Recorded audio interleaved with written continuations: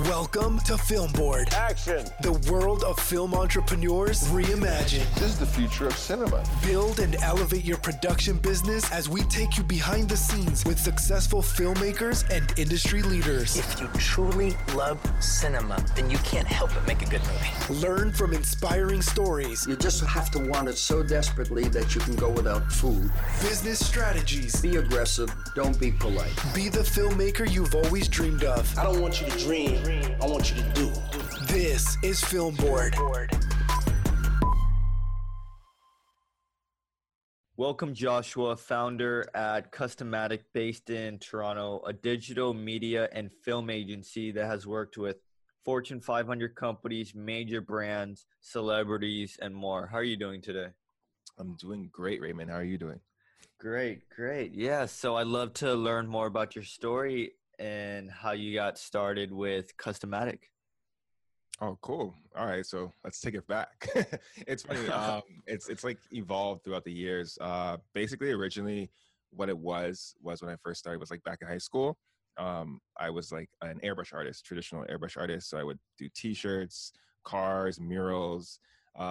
People don't know what airbrush is. It's essentially almost like graffiti in a way. But again, it looks a lot different. So I would do those type of clothes for a whole bunch of people, murals, some motorcycles, cars. And then I would always promote the company at that time when I was in high school by making videos. Interesting. And that's where like I always loved the video part as well. We do like little skits and stuff like that. We do vlogs, and this was kind of pre-YouTube, so I had to like upload it to my own server on my website for people to actually come and watch. Mm-hmm. And then as time progressed, like I always liked film. I like watched like Jurassic Park was my favorite movie as a kid, and I just always loved. I didn't know what cinematography was back then, but I loved like. I just knew something looked good, and I was like, okay, I like that. How do I do that? But fast forward, it changed into me doing like websites and then trying to do video at the time. But at the time, it wasn't as prevalent as it is now, especially, I guess, the accessibility. So it was hard to get people to actually want to do videos. Everyone wanted to do photo. Fast forward to college, I was still doing the videos. And eventually, the world, I feel like, started opening up more to wanting to get video work done.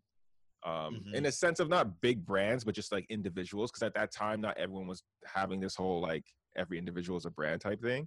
So like the only clients you really were getting would be big companies. And this is like, if you're just starting out, it's hard to get. So it evolved from doing airbrushing to websites, graphic design, stuff like that. And like always having videos to promote stuff to finally just solely video. And then I would say where it kind of really like when I went full with it was I did a TV show, a reality show we have here in Canada called The VJ Search. Basically what it is like, think of like MTV hosts. We have that, but we have a channel called Much Music. Well, we don't have it anymore. And that is where you like an on-air host. So I did that whole show as a reality show to find the next host. I made it all the way to the end. But the real thing that was great there was I got to make a lot of connections in this building we have called Bell Media out here in Toronto. And there, kind of from there, I started working with other companies, other brands, and then started doing a lot of video work for actual publications like Sidewalk Hustle and stuff, and they would connect me with other brands, and that's how it kind of really started just taking off, just doing solely film work. But yeah, for sure. So what were you studying in college? I was studying marketing. Yeah. Interesting. So did you see a connection between digital media and marketing at the time, or were they two separate fields? Because right now it seems like they're kind of combining. Marketers are realizing video is the best source of engagement, so they're outsourcing, creative work to freelancers. At the time, like yes and no. Like I took marketing early in high school, entrepreneurial class in high school, and then I liked it, and I figured because I was doing like a business so early with the airbrushing, like my high school teachers were buying stuff for me. I used to like airbrush for the basketball teams and stuff. So, for sure. Yeah. Like getting a check from my school. So like seeing that was like, whoa, I'm in high school. I'm getting an actual check from my school. I figured that marketing was the one thing that I would need, because the skills of like the creative skill there was easy for me. It was kind of innate.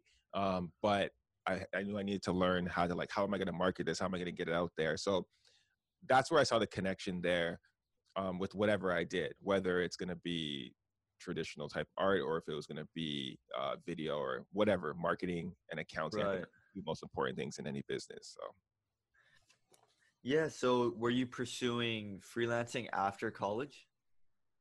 yes, I was trying to make it work like just full time.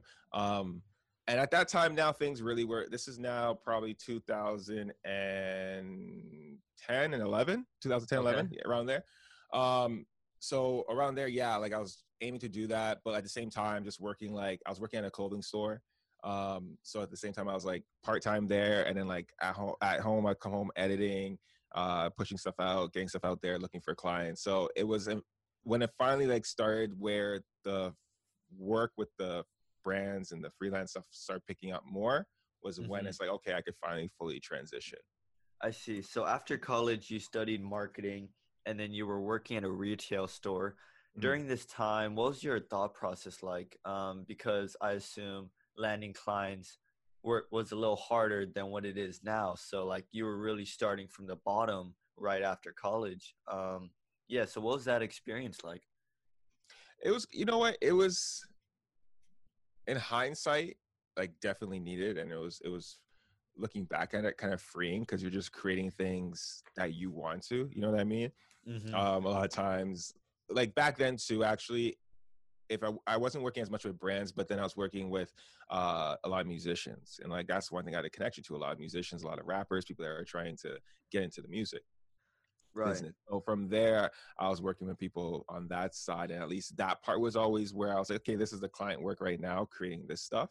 But my main goal was always narrative. Like even till at this point, it's narrative and creating like movies is what I want to Mm-hmm. do. But then it's great to be able to like, pay the bills with also film work as well. So Definitely.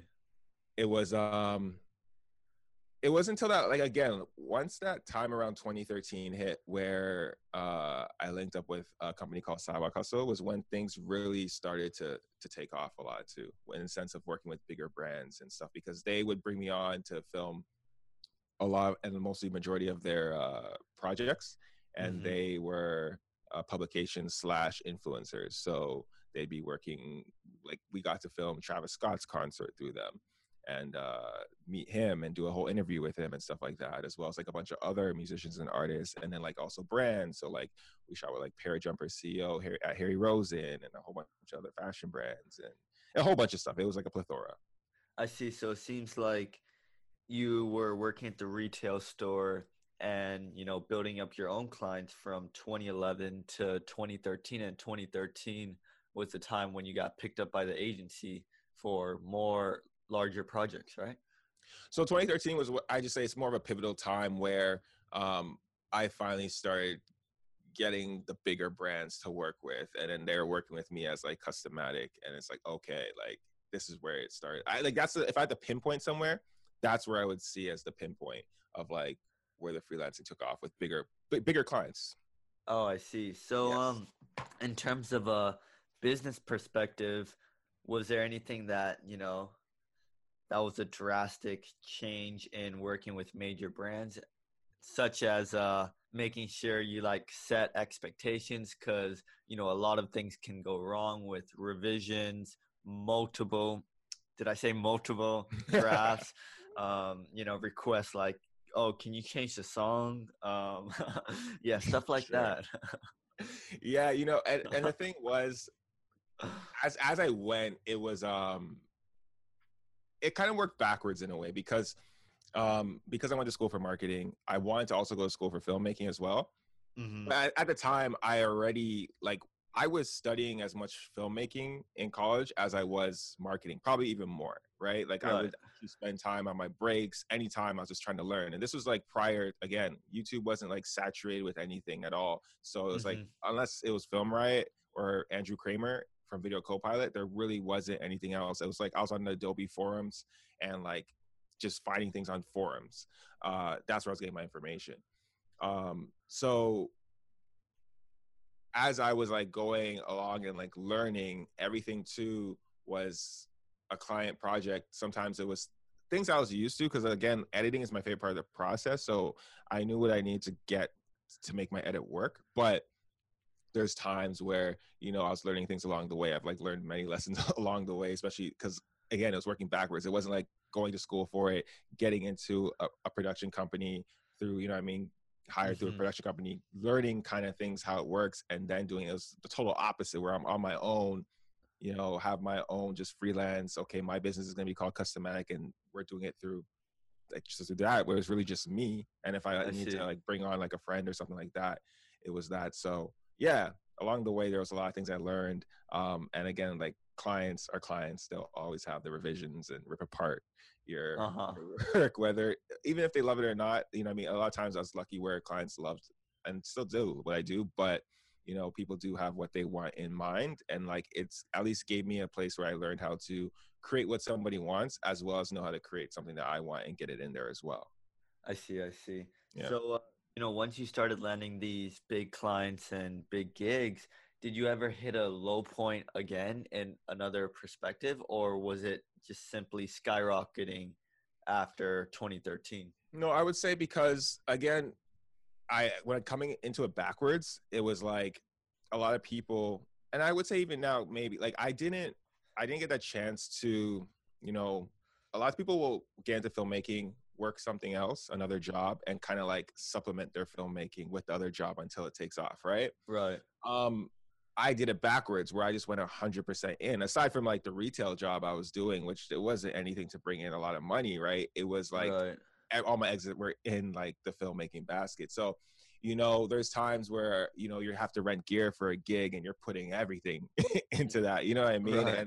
And all that stuff. So one thing that I appreciate that, because it taught me a lot there. But like, again, it was like going from a place of, okay, I have to put all my eggs in one basket to make this work. There's times where, you know, you're waiting for a client to pay you out, and you know, net 30, it's, you know what I mean?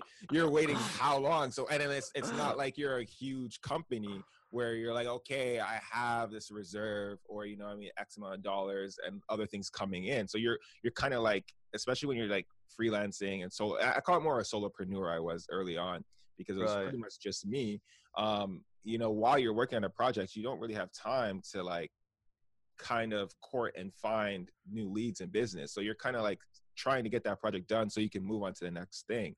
And then, so there was a lot of trials and tribulations throughout the way, and which also made me pivot in a way of what I wanted to, because now at the moment I'm actually working for an agency, another agency, right? But then like, it allowed me throughout the times to kind of pivot in a way where I wanted to turn my business not only as just like a production place where you just come as a client, but like I wanted to be able to work with other production houses.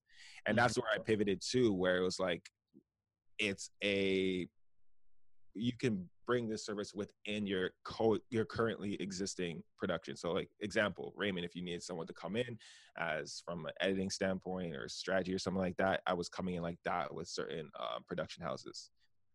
I see. Yeah. Wow, definitely. That you know, after going to college, did you know you wanted to become like a solopreneur? I think it was more out of necessity. You know what I mean? I had my reel, but my reel wasn't anything crazy at that time, because it was what I could get my hands on. Like, you know, I was looking at people that were shooting on, like at the time, Red Scarlets and stuff like that. And like now those things all seems like even though they're still pricey, they're really accessible. You know what I mean? Like a lot of people you see can get their hands on these. And like, we're at a time now where every camera shoots well. But back then, like my first camera was a Canon XH-A1, like my first professional camera. Which is a, you know, DV camcorder, HDV camcorder.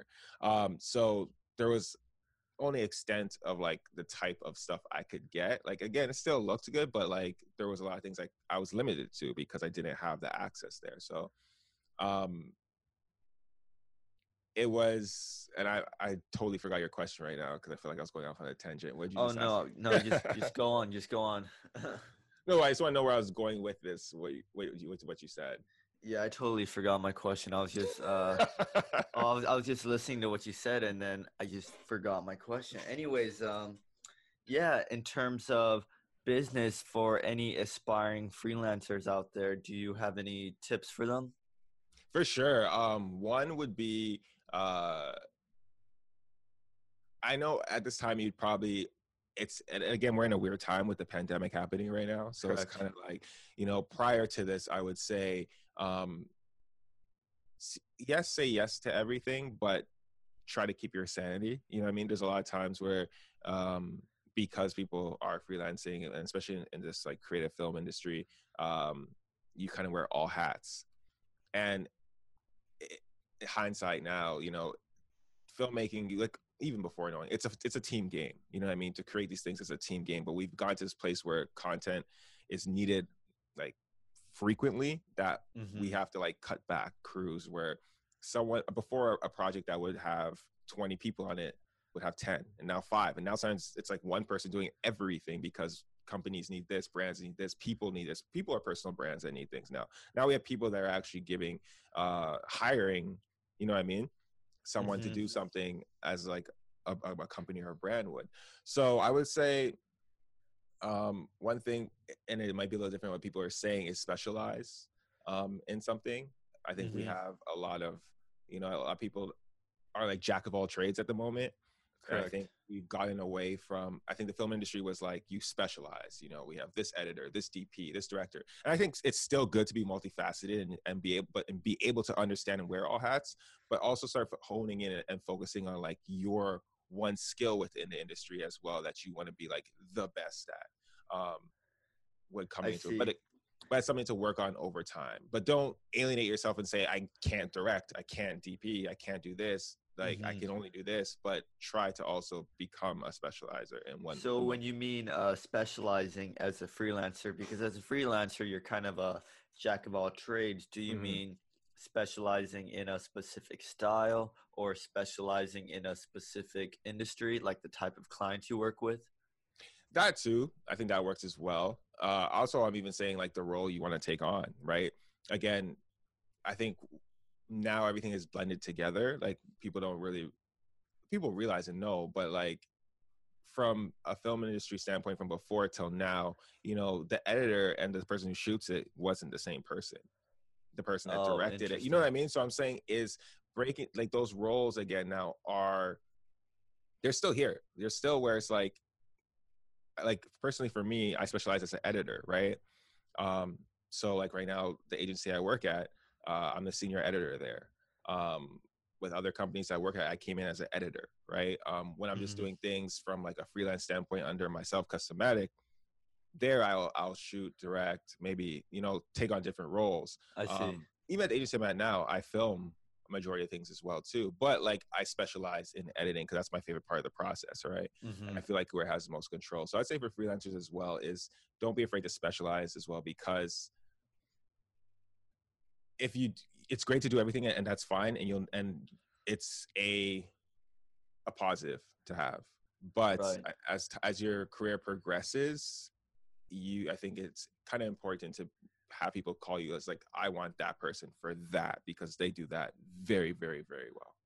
That's very true, especially if you want to spread if you want to get more income sources, because no one's going to hire you as a journalist in that you do your DP, your editor, your storyboard artist, post production, color grader. Like, no, they're going to want one person, whether that be an editor, a storyboard artist, or a color grader. So, Yeah, like, what are your thoughts on, what do you think is the next stage in terms of filmmaking and marketing, as more people are learning more about the traits of a personal brand, and cameras are getting cheaper? Do you think people are going to soon start understanding the amount of work that goes into video production? oh wow, this is something we talk about a lot on my podcast. uh Educating the client, because I feel like for years I've been trying to educate the clients, and it's like we finally are at a place where majority of people now understand the actual work that goes into filmmaking, videos, content creation in general. And with that being said, I think people are understanding the value that it brings and the value that it actually it just brings your business and what it's worth and what it's costing. So I would say now that we're in a time where people understand that, I think now the actual work is one thing, but I think we're going to go to a place now with like marketing and things where it's going to go back to actual storytelling. Like we're going to have to start focusing more on the story of things. I feel 100%. There's like two things. There's like the film side of practitioners and people wanting to just create beautiful stuff. And then there's also like, what does it do? Right? Like the whole point of filmmaking is not just to like look at cool ass gear and all this kind of stuff. It's to like actually tell stories that make people think, feel, or do. Right. And I think we're going to moved back to more that now, because literally every camera, every piece of gear has now gotten to a place where it's all obtainable. It's not like it was before. Like when I was coming up, these things were not obtainable, you know what I mean? Especially being under 20 years old. Now you'll see kids are like 18 with a friggin' red cam or something like that, and it's no big deal. So yeah, definitely. As I worked with a marketing agency, and you know, from their perspective, businesses work with agencies because they want a positive ROI. And then these marketing agencies are looking towards creatives because video is the best form of engagement. But it seems to be still a new thing in small businesses, as well as some companies, in that they don't really understand that video is not just a marketing engagement. It requires story to captivate people. It's a new thing in that people think that hiring a videographer will generate a positive ROI just because they're doing video. But what pulls people in is stories, and you know, how well can you tell the story? So that's why I think, back to your point about specializing, I think storytelling and editing is going to be a very crucial skill that people are going to be looking for in the next few years. For sure, I would say, because even now, it's getting to the point where there's a lot of parts in filmmaking that like it's. I'm not saying it's getting eaten away, but you know, we have like all these tools now and all these apps that can do a lot of things that, you know what I mean, are technically a job for somebody.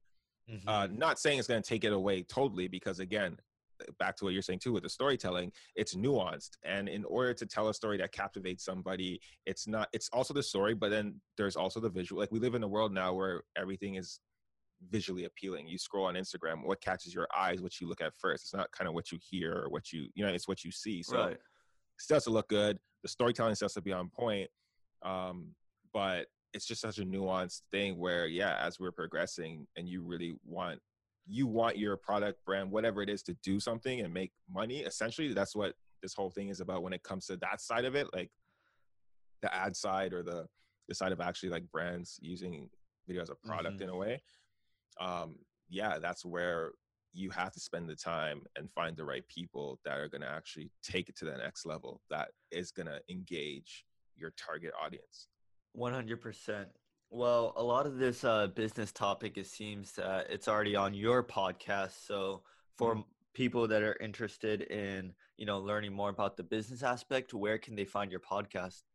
Oh, you can find my podcast on all streaming. Oh, let me do this like they always do that, like in the TV shows. You can find my podcast, Secret Filmmaker Society, on all streaming services, Spotify, Apple, all that good stuff. But yeah, it's just my podcast is with my co-host Wills, because we did a lot of stuff coming up, like filming a lot of things together, like event videos and things like that.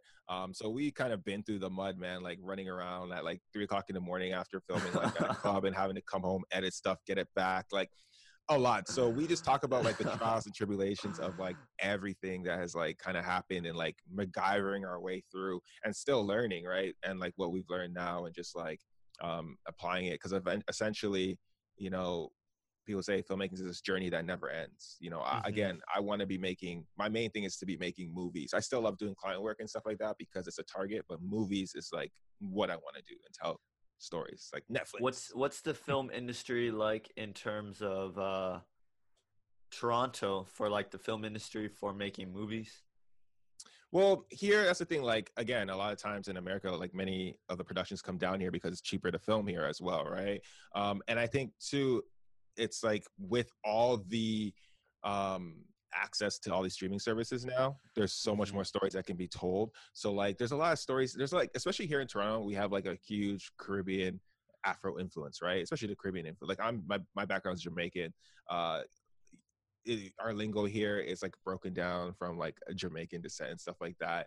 So there's a lot of stories here where, and I think that's why like the UK and Toronto kind of really get along in the sense of we understand each other, because I watch UK movies and there's a lot of like same similarities in a way. It's just they got a different little accent when they say things. I didn't even sound British. Interesting. But yeah, so like here in Toronto, it's like, the thing about Canada is like we're not as big as the States, but there, you know what I mean, there are a lot of productions that happen here. Like, again, there's shows that get shot here all the time. What's that? The Umbrella Academy was filmed here. Actually, it was filmed just down the street from my house, some of the parts of it. But like a lot of different shows, right? So there is that here. We have TIFF, the Toronto International Film Festival, every year. So there's a lot of things that are always happening here to break in. But I just feel like also that world of film is just international. So there's stories to be told from our perspective from living in Toronto, but distributing it worldwide is the main goal. Definitely. It seems like with these streaming services, it kind of lessens the gateway to be able to release a film out there, as well as the realization that there's a lot of untold stories out there that can use our services and, you know, unite people, engage people, and really showcase the stories that people aren't really hearing. For sure. That's the main thing, I think, actually. Well, yeah, thank you, Joshua, for joining us on this podcast. And, you know, definitely check out the Filmmakers Society if you want to learn more about business tips for freelance filmmakers. Yeah, do you have any last tips or words you'd like to say? Last tips, last words I'll say is, guys, everything is good. All cameras, all equipment, it's all great now. So stop worrying about gear and get out there and just film. And that's even something I'm saying to myself now, is just get out there and just create. I think right now we're all so gung-ho on all the stuff that's actually out there and reviewing all these different cameras, but then we're not creating actually the stories we need to tell. So let's start telling some more stories. All right, man. Well, thank you for joining us and have a great day. You too.